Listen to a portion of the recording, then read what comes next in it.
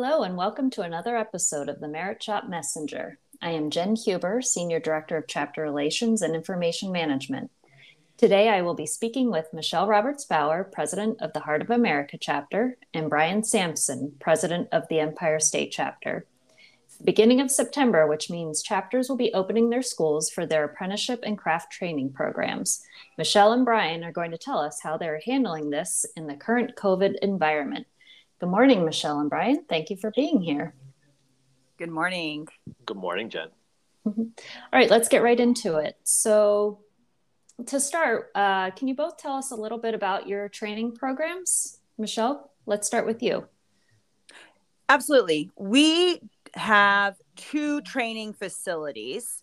One has folks in there. There's never more than 30 people in there at a time. The other facility is substantially larger, and we're doing multiple trades. We'll have 14 classes, I think, running through that program this year. So our two training facilities are where most of our efforts are going for COVID protocols. And we are doing in person. Last year we did hybrid, where we had folks going one night in person, one night virtual. And this year, our traditional in-person classes will be held in person for the school year. Great. How about you, Brian? Yeah, so similar to MRB, we have 4 training facilities across the state of New York. We do not have, I shouldn't say that.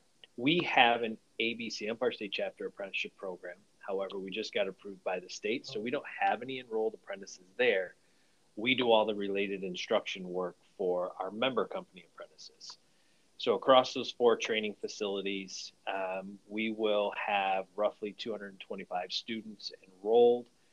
We deliver classes in 11 different trades, have roughly 30 instructors that we will oversee. Much like MRB, everything is going to be in person starting September 13th, except our electrical program. We switched over to Mike Holt. That allows us to do much of that virtually.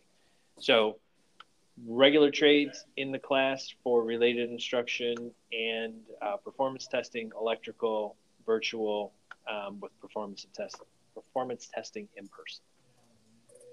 Great. So in light of COVID, what type of safety protocols are you putting in place for your in-person classes? Michele? So last year we did a health screen questionnaire before every single class. And so the students would fill that out and it would flash green if they were good to go or red if they were not. 6 feet apart and masking. And that was the 6 feet apart and masking was really related to our local ordinances. We had to have masks. It didn't matter how far apart you were. You had to be wearing masks in public in our locations. This year, we are going to be complying with our local ordinances. And right now, one of our facilities does have a mask mandate if you're not socially distanced. So that means that some of our classes will absolutely be wearing a mask because there's not enough room to ensure that they're all 6 feet apart. And some of them will be able to remove their mask in their classroom when they are seated at their desk. We went back and forth, and this was a pretty big decision because a lot of folks are really taking this opportunity to embrace virtual instruction. And I think that's awesome. We were able to partake in the virtual instructor education programs that ABC National helped create and roll out for instructors. And our folks really liked that. But as we surveyed our students at the end of the year, they said, please let us come back to class full time. So Right now, that means that they're going to be wearing masks. So we're not doing temperature scans, and we're not going to do a health questionnaire at every entrance. Everybody knows what the rules of the road are for quarantining at this point. So they will sign a personal statement of responsibility and waiver at the beginning of the year, very similar to what ABC National creates. And we'll have signs all over the facilities and regular reminders of, if you fall under these categories, you are supposed to call the education department and not come to class.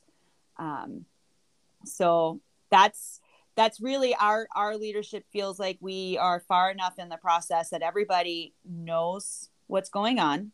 They know what the rules of the road are, and we will follow the local ordinances and lots of hand sanitization and everything else, but really creating as much space as possible, but only requiring masks where required by local ordinance. I would love for our situation to be as easy as that. For those of you who don't pay attention to New York politics, we lost a governor. The former governor was in the midst of a health crisis in the fact that he may or may not have been manipulating COVID-related deaths. And as such, the legislature wasn't as trusting of the governor. So originally we had the executive controlling all the rules. That no longer exists. It is a county by county basis. And just last night, our Commissioner of Health came out with new guidelines for schools. And we, while we are not technically a school, we follow the guidelines relative to the school. So much like MRB, we're going to certainly have similar protocols that we had in place last time. So when the students show up, they're going to have to sign a document that says, here, yes, I agree. I don't have any of these issues. I don't have any of these symptoms. We have to figure out whether we're going to do that once. Are we going to do that every time? We're not going to do temperature checks. We never did temperature checks because we largely kept people out of the buildings during COVID. So, I think the things we're tussling with right now, are we going to require masks? Are we not going to require masks? We're still trying to figure that out because it is now locally very different. 4 training facilities spread across the state of New York. Our Western New York people may not have a mask mandate, but our Ronkonkoma office may. So we have to figure out whether we want to do a universal policy that applies to everybody, or are we just going to stick to the regional? We haven't figured that out yet. Well, we're working on that. Are we going to ask people if they're vaccinated or not vaccinated? Are we going to require vaccination? It's in such utter flux at the moment. And we have a little bit of time because our classes are going to start September 13th. But at the end of the day, what I can tell you is this: the protocols are going to be similar to what we had last year, in that you have to certainly sign up and tell us, how you're doing and what's going on, and keep those documentations on file. Brian, I love that you said we have time because classes start September 13th. Our classes are going to be starting the week of September 20th. So although our first class is, anyway, we're talking about 10 days. And in COVID times, that is basically a lifetime. Yep. And so the fact of the matter is everything I just told you, and I'm sure this is true for Brian as well, who knows if that's going to be true next week? Who knows if that's going to be true next week? We can always increase protocols if needed. We can always reduce them if the numbers plummet. I mean, everything we know about the Delta surge is that the numbers start to plummet. In other countries, they have plummeted as fast as they rose. So I am choosing optimism that we're going to see that here. Our numbers are starting to fall. And we will bob and weave. And obviously, it's better to have safety protocols in place too long. But the instructors know that at any moment, the rules may change and we'll add requirements. And MRB, spot on. I can tell you where I am today, and it can completely change based on the whims of government, based on the whims of numbers. So you want to have, we have in our minds where we're going to be, but you want to almost wait until not the last moment, because God forbid, I mean, that's what government does to us. So we shouldn't do it to our members, our instructors, and our students, but take as much time, ramp time as possible before you turn that loose, because you just don't want to put it out there and then immediately retract it with something that's probably more restrictive. So we're trying to walk this balancing act of being as safe and cautious as possible without being overly restrictive, knowing that restrictive could come, and you just have to be ready for it. Yeah.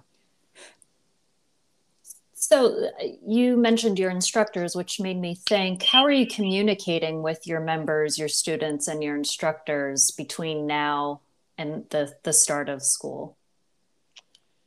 Yeah, Jen, it's a great question. And I'm going to try to only say that once today, that was a great question, because Jen always has really good questions. She makes us think. Right now we've been pretty clear with our instructors. We give them contracts that they have to sign, agree to their wages and all the other good stuff. So we've been telling them, this is sort of where we are at the moment. This is what we've said to our members as they're signing up their apprentices. And then there'll be a final, communication to the apprentices. So we've been fairly, hey, just FYI, this is where we are today, but that could change. We'll keep you updated. I think the good news for us is, much like MRB and other chapters, we put Flashpoint into play for an education software. So that platform is very dynamic, and you can communicate out very quickly. So the minute your information changes, you can be out there with the information. Absolutely. We use texting through Flashpoint quite often. As we have talked to students and sponsoring employers, the biggest questions have been, is it going to be in person? And are you going to require vaccines to come to school? And those I can answer fairly confidently. We are going to hold classes in person as much as we can. Like, if we can hold classes in person legally, then we're going to do that, so long as we still feel it's safe. We have a protocol in place based off of the number of students in a class that are positive on when we will send that class virtual.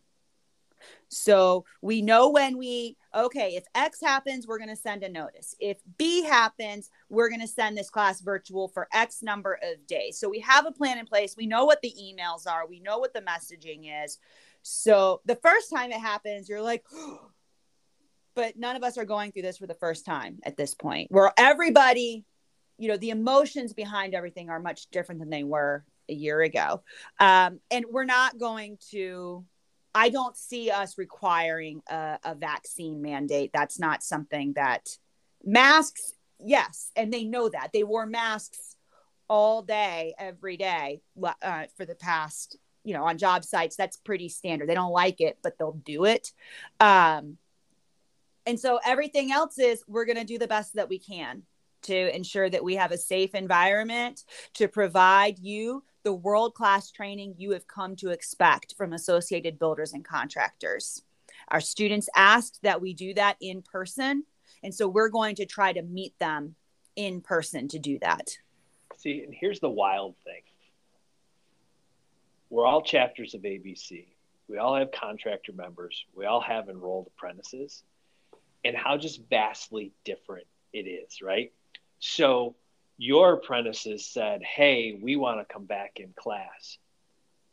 Our apprentices said, how long can you keep us virtual?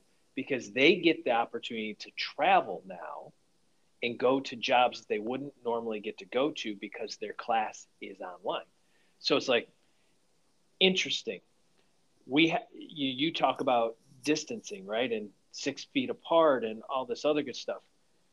If we had to have all of our students 6 feet apart, we couldn't do it.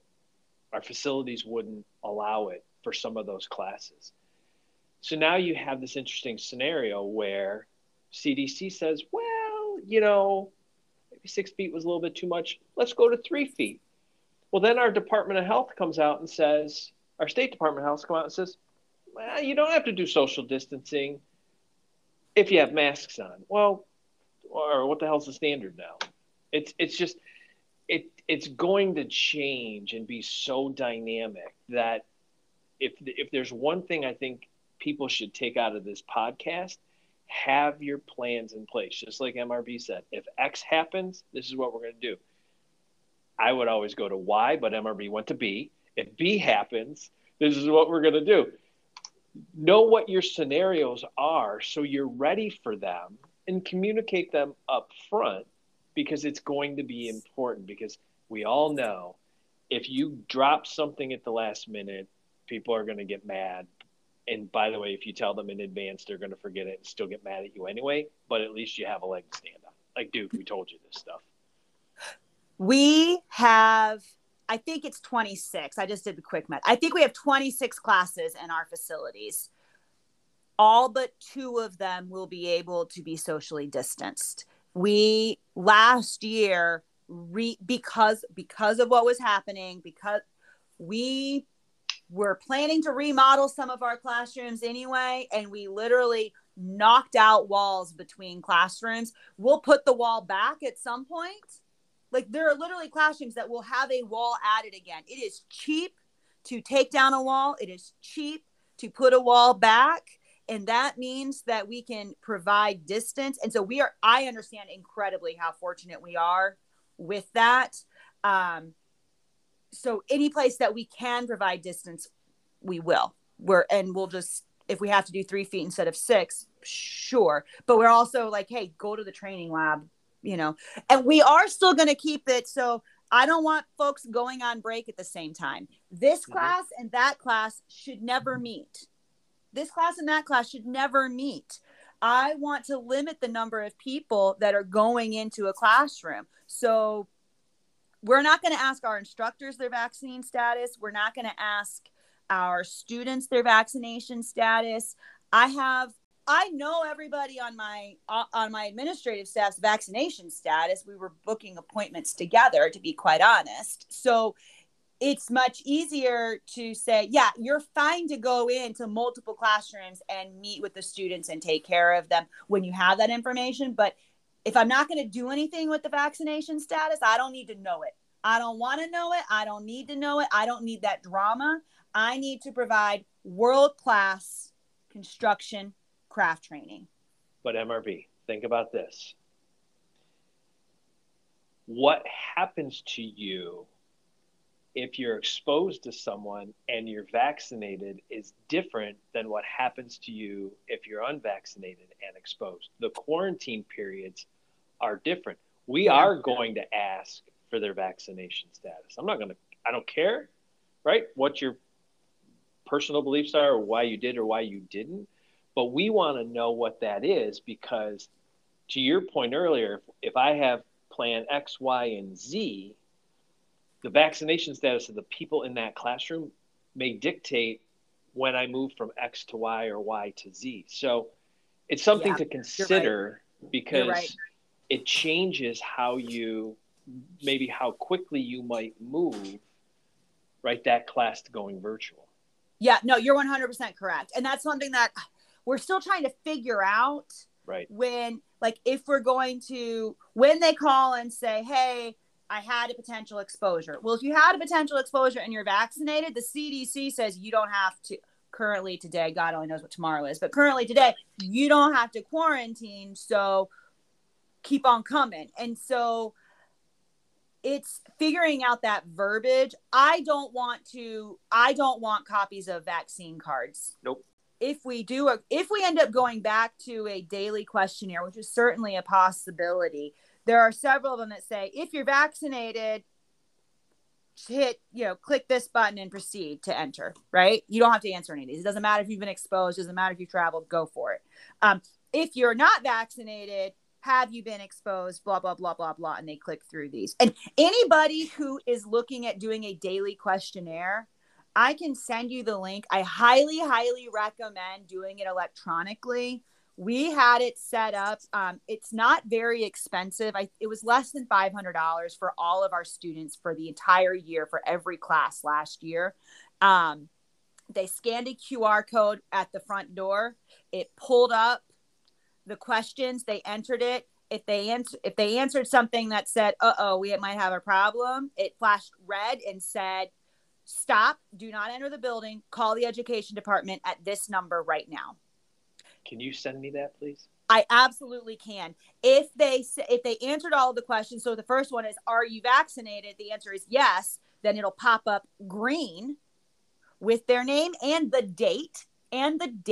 So then they say you are cool to enter, and then they walk in and they show their instructor their green phone screen with their name and date. And so it's funny, you walk into some of our classrooms and it'll still say up on the top, like it always has OJT hours due on the 15th. It's just a permanent fixture on our whiteboards, right? Well, also show me your green screen.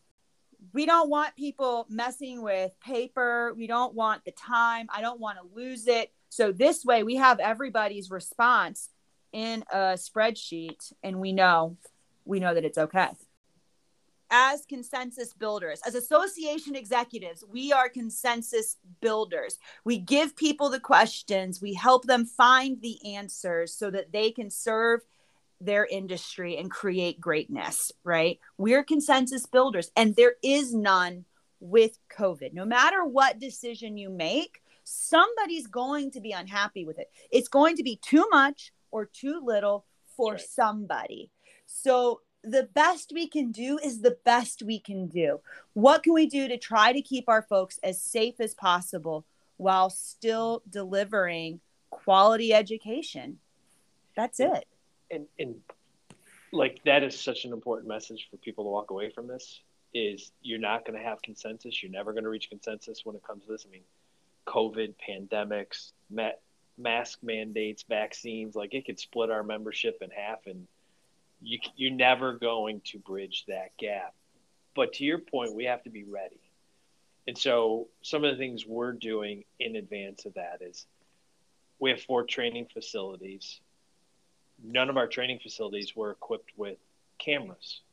So over the course of the summer, we took 2 rooms in every training facility and put cameras and microphones in them, such that if we run into a situation where, MRB tests positive for COVID, she's asymptomatic, but you weren't vaccinated and we have to send you into quarantine for 14 days. Now you can still get your classroom. You can stay up to date with your classroom work because there's a camera in that room and your instructor can teach you. You just have to log into Zoom or Google Classroom and you don't fall behind. So like that was one of the things we were looking to do, this year. The other part of it is also what happens when an instructor gets sick, right? And maybe they do become symptomatic and it puts them out for a little while. Those cameras now are important so that the instructor in our Long Island office can now teach the carpentry students in Buffalo. Their instructor went down. So it's like trying to figure out and be prepared for all of these things. And then what do you do?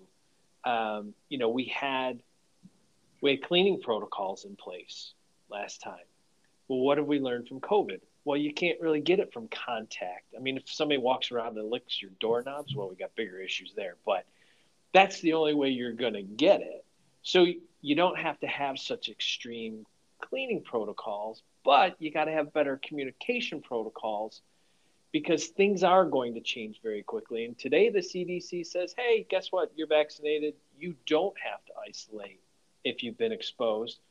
But I think what they're going to find out here at some point is our testing isn't where it needs to be. Our testing was put in place before we had vaccines. We're seeing a lot of these quote unquote breakthrough cases. Well, are they really breakthrough cases, or are they people that maybe had COVID but got the vaccine, but now they're testing positive?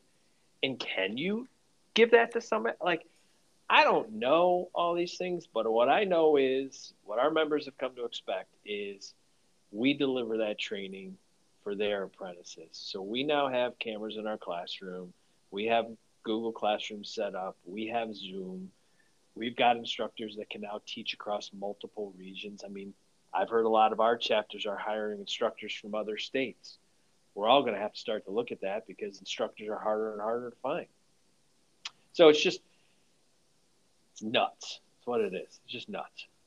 Brian, I'm intrigued, and you had mentioned it before, but I don't think I heard it, or at least it didn't ping the right thing. You said you've set your classrooms up so that if somebody tests, it has an exposure, if somebody has to quarantine, they're going to be able to hop in virtually to the course. Yes.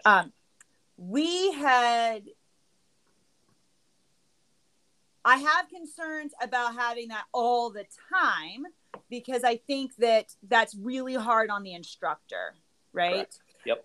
But if you're talking about one person on there, one person on quarantine, then that seems reasonable. How do you keep a student, not that they ever would, but worst case scenario, I find it easier to hop in virtually. And so I have an exposure, and then maybe the next month I have an exposure again. Yeah, it's the risk we run, right? Do we ask for the positive test? I suppose we could. But much like you, I don't want vaccine cards. I don't want positive test results hanging around. Well, and I guess the employers are always included in all of our conversations. So that can sometimes help. Because if you're going to work, you can come to class. That is 100% correct. You're going to work, you can come to class. So it's convenient that you're working, but you're not. So that's interesting. I like that. There's lots of opportunities that we could do that. I will be bringing that up to my education committee as an option to consider. Well, so you gave me an app that I'm going to use, and I give you a thought that you can. This is why we have these podcasts. Look at that. Look at that. I know that some of the chapters, or at least one of the chapters, was looking at having rapid tests on site that folks could take if they'd had a potential exposure. I don't think we're going to go there. I just worry about those rapid tests too. I mean, the data is still somewhat inconsistent. So, yeah. But Emma, you and I were talking. You're looking at an air sanitizing system, yes? Yes, we have been looking at air sanitizing systems. So there's a lot of different options. There's some that hook up to your HVAC system. Those are about $1,000 per HVAC. So that's reasonable. Ask me how many HVAC systems we have in our building. We have like 15, 16. So that's doable. If you tell me you can pay $15,000 and you will not have if somebody comes in with COVID, nobody else will possibly get it because you spent $15,000. I'd hand you the cash right now. But here's the problem. They can't say it. It might help. And then we also looked at another system. I think it used, I'm going to embarrass myself.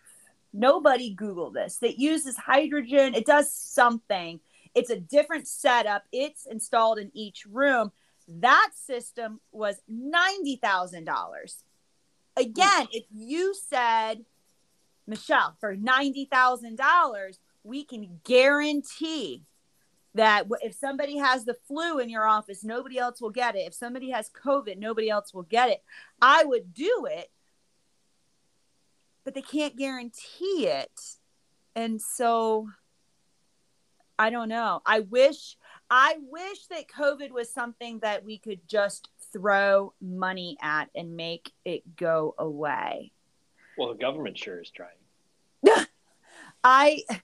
I would buy my way out of it. But at this point, I think, and we're going to discuss it more, I think that our best option is distancing and masks. At the end of the day, that's the one thing that seems very consistent, regardless of where you are. If you got a mask on and you're distant, you're pretty okay. And if you have the vaccine, you're even better.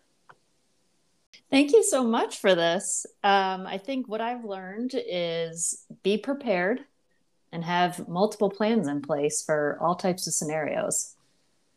Yeah. And not only just like multiple scenarios within what you can control, but you have multiple scenarios and plans for things that are completely outside of our control, like the crazy government in our various states or in DC. They're the ones who are probably going to throw curveballs at us like it's nobody's business. I mean, well, on that note, I want to thank you both very much for your time today. Absolutely. Flexibility and the courage to lead. And that's what it all comes down to, I think. And understand you don't have to go this alone. There are 69 chapters and education professionals in every one of those chapters. Do not feel like you're on an island.